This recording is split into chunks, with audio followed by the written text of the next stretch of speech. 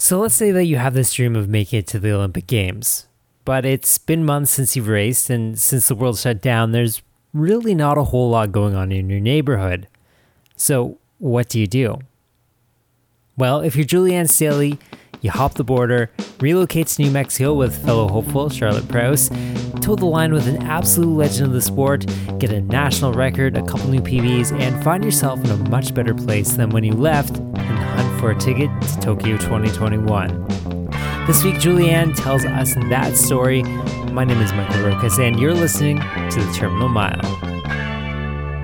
All right, so it's actually a super cool story. I mean, you go stateside, you base yourself in New Mexico with another great runner, Charlotte Prouse.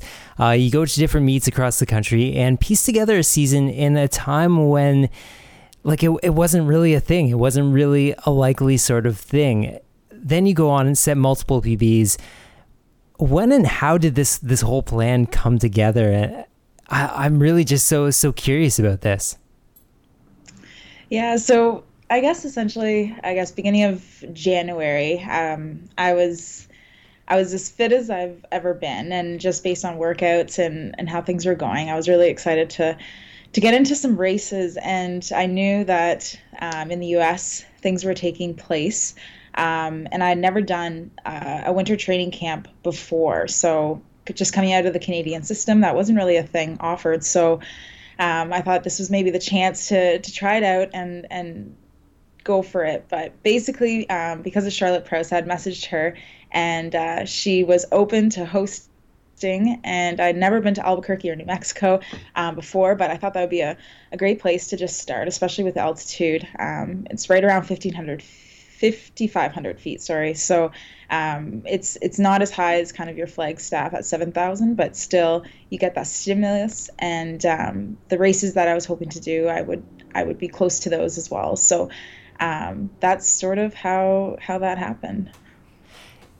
Honestly, you know, when preparing for this, one thing that kind of tied everything together throughout this all, you know, whether it be traveling in a pandemic to a brand new place, to just your racing strategy and watching back some of those races, it was just a whole lot of, like, I don't know, calculated risk taking. I guess that would be the term that I'd go for here with that. So with every risk, there is an end goal here. So let's talk about the risk taking, but let's also talk about the end goal, and then let's evaluate whether the risk taking, if you're looking back at it, is like, yeah, no, I totally feel comfortable with this now. Yeah, it's funny you actually bring that up. I kind of glossed over the process of planning the travel and all that kind of stuff amidst a pandemic. So in January, there was a lot of things that I had to kind of figure out and calculate. And as you said, you're taking a risk, and you have to understand what kind of the consequences can be of that. But following the guidelines and doing it as safely as you can, with the flying and with the travel and everything like that, the best you can do is just protect yourself and make sure that you're taking all the right, I guess, precautions. Luckily in New Mexico, and Charlotte had kind of told me that as well, but they take it really seriously, and I was really surprised and I guess happy to see how everyone was abiding with masks, and any time that we went out for runs, even if people were by themselves just biking around the neighborhood, like everyone was wearing a mask, and all in the grocery stores and stuff like that too. So I never felt really an added risk in that sense. And just coming from London as well, I think it was almost tighter in terms of how people were treating the pandemic. So that definitely helped a lot. And then in terms of the race organization, they did everything that they could to ensure that it was a safe event. So both the New Balance Indoor Grand Prix and the Trials of Miles in Austin, they were really well done. So, you know, coming back after taking all those sorts of risks and realized, you know, like maybe it's not so bad. Like, what's your general assessment? Like after the trip, was it worth all the risks, you think? Yeah, I definitely, and I mean, I'm fortunate enough to be able to do a quarantine at my parents' place, and I'm able to to afford to travel and to be able to take the month and do the training camp. I realize that's all something that I'm fortunate enough to be able to do. Looking back on it, I think it was a really great experience overall from running standpoint and just in general. But I think being able to escape kind of that February slump that we had. I know the temperature and the snow was not favorable for running outside. So I don't, yeah, I really think that was a good move. All right. Well, we are a track and field web or podcast, not really a risk-taking podcast. So let's hop into it. First race back, big 2-mile race at the New Balance Grand Prix. You set a national 2-mile record. We'll get to that in just a second, but I have to know, there's such a big stretch in organized races. I know you did a couple time trials this past year, but what was that first, like, what did you do to prepare to get ready for actual real racing again? And what was that feeling like getting back on the track? Yeah, the New Balance Grand Prix. I mean, it was a big meet to start out with, and I knew that, and I was really really excited. But I think more than anything, after so many months of not racing, all you want to do is just get on the start line and be able to compete. So I just felt really lucky and fortunate to be able to get into it. I knew the start list. I knew I'd be in great company. Big names were at the race. So when I kind of on my flight over, I remember I was just kind of like buzzing on my way to New York, and I was thinking like, oh my gosh, like, you know, Emma Coburn and Elle Freer are going to be here, and this is going to be kind of a really good opportunity, and just to be able to kind of hop into a high caliber meet with not a ton of expectation. The 2 miles kind of a obscure distance, and just kind of, I guess, 1 year post having raced, I didn't really put too much pressure on it, but I knew that it was going to be fast, so that was a plus. But yeah, I guess I just it's nice to pick up where you left off, and just to be able to run kind of an outright 3K PB and know that I'm in as good of or in better shape than I was this time last year is really encouraging. So yeah, you mentioned that. What is that like, you know, just standing on the start line, looking over and seeing like Emma Coburn there? At this point, are you still getting starstruck when you are in some of these like high caliber races with just absolute studs like that? Yeah, it was the first time that I've raced those women specifically. The next biggest race would have been the Millrose Games exactly a year ago, last March. So I had some experience, I guess, in these bigger kind of high caliber races, but these are women that, like, you're following on Instagram, you see them as you're scrolling through, and then to see them in the flesh, I guess it is really neat. And I think, I mean, they're as incredible as you see on Instagram, I would say, but I try not to let that get to me too much, and I think it was good to have that 2 mile to start out with, just because it took the edge off a little bit. And it is, without the spectators and without that kind of environment, it lessens, I guess, the nervousness, because during COVID, like, it's almost more just like a low key, I guess, a very high key elite race, but there's not that kind of crowd that you're running in front of. So that helps, I think, just to kind of balance out the nerves. So you mentioned it, you know, in outright 3K PP there, the national 2 mile record, which you're right, it's kind of like an obscure race distance in there. It doesn't sound like you're putting a ton of pressure on it, but like, did you kind of have the record in mind at all, or was it one of those things where you almost found out afterwards and you're like, oh, okay, cool. Yeah, I didn't actually know what the record was. I had known that Jess ran it the year prior, because I'd gone to the Grand Prix. I'd gone to just watch, but I didn't really remember what the times had been.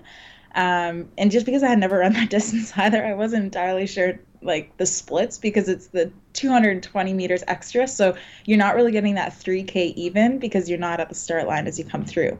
Anyways, but they took an official 3K split, which is kind of cool. And to be able to run 9:22 as well.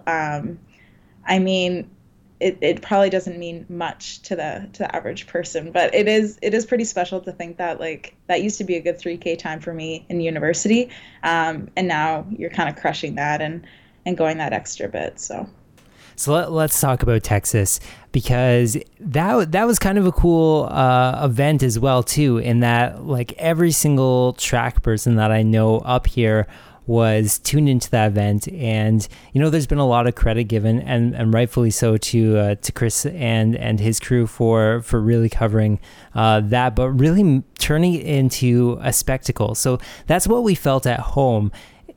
What did it feel like there, actually, on the grounds of the Texas qualifier?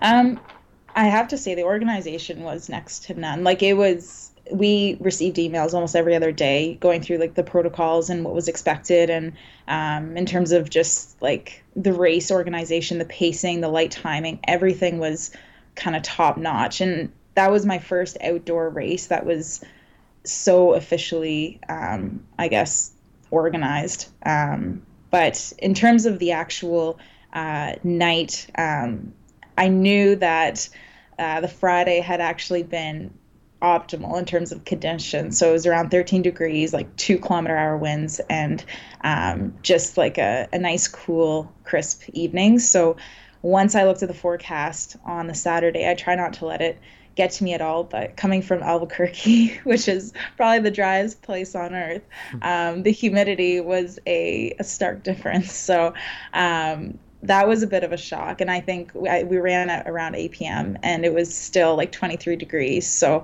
I don't think my body was completely ready for that kind of weather, but it was still like, I can't say anything bad in terms of how the event was run and just the safety precautions that were taken.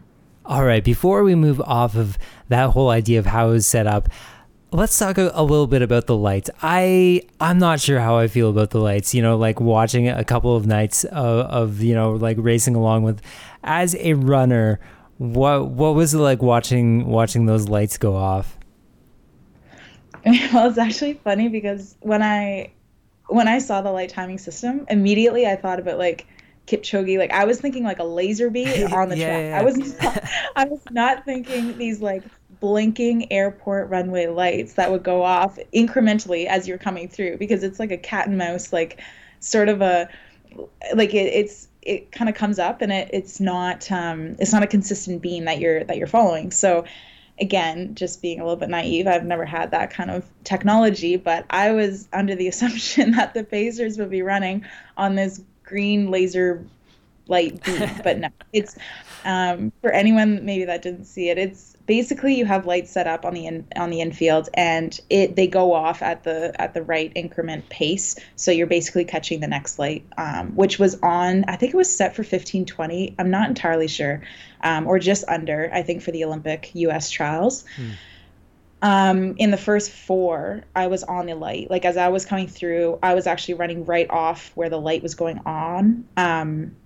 But eventually I didn't see the light anymore. So I didn't focus on that too much. I was really just looking at the runners in front of me and just kind of trying my best to stick with the lead pack, and just kind of focus in that way. But I think it's a good piece of technology for those, especially if you're pacing like a 1500 meter or something and you're hopping in after another race. I'm sure it's helpful, but probably a consistent light would be better than the blinking kind of individual ones. Okay, so let's talk about the pace of that race, because it was interesting to watch in that, like, almost immediately it was pretty strung out, and then it packed back up, and then, I don't know, roughly about, I guess, a mile left in the race, then, like, things slowly started to ramp up again. What was that like, and was it really opportune for what you were trying to achieve there? Yeah, I think I put a lot of trust in the lead pack. So before we even stepped on the line, 3 of the Pacers, I think Corey McGee and Maddie Ulm, I forget exactly who was all up there, but they were asking us just like who is coming with the lead pack. So it felt less of a race, more of this kind of like elite workout that we were going into. But I knew I was just kind of sort of, I guess, an underdog coming in, but I knew that I wanted to be at kind of the mid to back of that front pack. I didn't want to be at the front of that. I knew that a lot of these women had potential to go sub 15 if the conditions were favorable. But once the pace went out, I felt pretty comfortable, I guess, at whatever the 72, 73 splits were. I can't remember. I thought we were at 3K and we weren't, so that was a bit of a crushing moment in the race when I thought it was kind of the we were at the coming across the finish line, and I was still a lap short of 3K there, so like 2 miles to go. But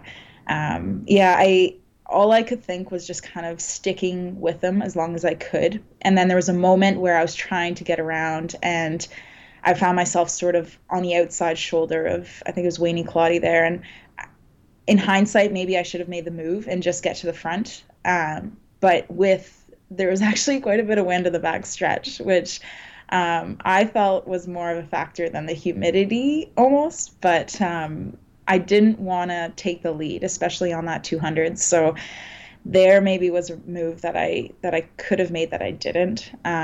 But coming in the last 1200, it was really everything I had. And when I finished it, I thought, oh my gosh, like that was probably the hardest PB I've ever run, and I'm still 22 seconds off kind of the mark that I'm chasing, mind you. Given everything and even the travel, I think maybe factored in as well, and just doing altitude for the first time, there's a lot that I've learned and a lot that I'm going to take forward into the next 5K race. Yeah, I mean, like watching that last mile, and I remember, getting a text from my little brother as well too. Just they showed your face a couple times. You're just off the back of that lead pack, and you just look like you are in a different place at that time. Which, I mean, like, we've all run 5Ks. I think we can really empathize, maybe sympathize with what you're feeling at that time. Where are you psychologically at that moment? Because, like, that was almost kind of hard to watch, Yeah, I apologize for that. Sometimes it looks worse than it is. Sometimes it's hard to convince people of that, but I think the pain face is just kind of like an outward expression. Sometimes you can be a little bit more calm inward, but no, I was hurting, definitely. And there's something about the 5K that you need to prepare yourself for that level of hurt. And I've done enough 3Ks now, and even in the 2 mile, there's something very manageable about that distance. And no matter what pace, even if it goes out hot, I know I can finish. Like I think I have this like sure confidence that no matter what, I can kick and I can finish that last 4. In the 5K, you get to 3K and you're a little over 9 minutes ideally, and at that point, you still have 2 more K of the race to go. So you kind of look at it one of two ways, I guess, and it's 5 laps, and you can break it down, I guess, based on the kilometer or however. But it is that extra level of kind of endurance, and I think just building up a little bit more volume will help, and getting used to the pace changes as well. So you're going fast, but then all of a sudden girls are kind of making moves, so you have to be able to switch into that next gear. But it's a different beast, and I haven't done it as much as the 3K, so I think it will take me a few shots, but I know I have a faster time in me, so I'm really kind of excited for whatever race comes up. Oh, I definitely want to talk about that. I mean, like 15:32, huge PB down in Texas. But what was kind of interesting, this actually goes back a little bit to the risk taking that we were talking about a little bit earlier. But beforehand, you kind of called your shot, put it out all on the table with a post where you're like, "This is my goal tonight. This is where I really hope that I am." And that's respectable, but it's also very much a choice of you to do that. Looking back on that now, like, do you feel like that was like the right thing to do? Would you do that again? Like, it's always an interesting sort of situation that it's interesting to observe anyways. Yeah. Well, I don't know. I think it's a lot about how you kind of frame it, I guess. And as you said, like I understand what the standard is, and I know I'm not naive to how hard that time is to achieve. That said, just coming off the 2 mile and knowing kind of my pace in terms of, I think maybe it works out to like 354, 355 per K. It makes 72 pace feel relatively easy, I guess, like 3-minute Ks. But I think it's still the goal, and I think it is a process. Anytime that you can run a PB, is great. I think that's always the direction you want to be going. How big that PB is sometimes is not totally within your control, depending on conditions and all of that. But I'm not really scared to put my goals out there, and no matter what happens, it's really just kind of that process. And I think it is kind of special when people can see your development and kind of the steps along the way as well. So I like to just be, I guess, as authentic or as transparent as possible. But I guess there's still 22 seconds between where I am now and where I want to be. That said, there's multiple ways to qualify, and I think the best shot that you can give yourself is to run as close to that standard as possible. But again, there are other options that I have kind of in the back of my mind. If not A, then we'll go to the B and the C. So it is quite a puzzle, but I'm looking forward to it. Well, yeah, and I don't think anyone who was following along with that event would really disagree with you. I mean, just watching the carnage, especially from the 10Ks that came after that, it was almost kind of hard to watch. It's one of those things where I think we all feel for you in that, like, maybe another race, like shortly after that would have been like super, super beneficial. What are your thoughts on that? And like, do you see anything coming up in the near future, as far as hopping on a track again and really like trying to push that standard again?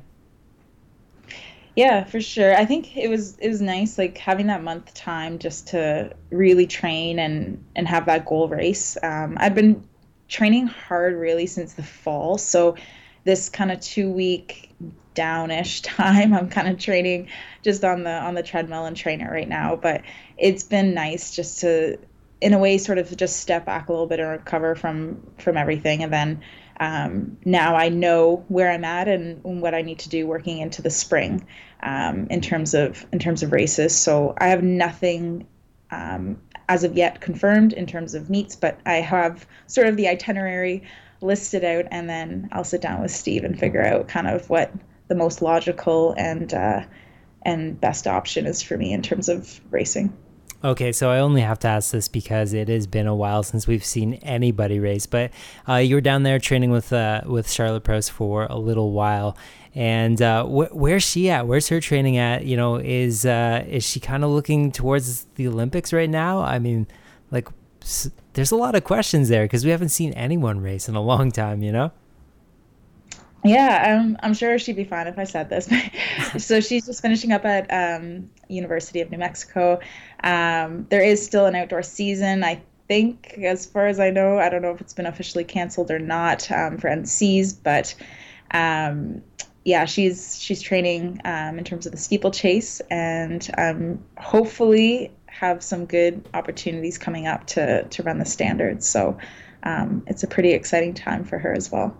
I guess so, both for her and yourself after that string of races down in the United States. It was really cool to watch you, really put something together and just kind of put yourself out there in a number of different ways there. And it was great to catch up with you today, Julianne. Hopefully the quarantine is not driving you too crazy.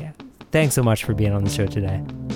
Thank you very much. I appreciate it. Best of luck and big thanks to Julianne. If you like the show, remember, give us a thumbs up, say something nice, and subscribe wherever you found this. And most importantly, tell a couple teammates. My name is Michael Rokas. This was The Terminal Mile. And remember, support your local Twilight meet.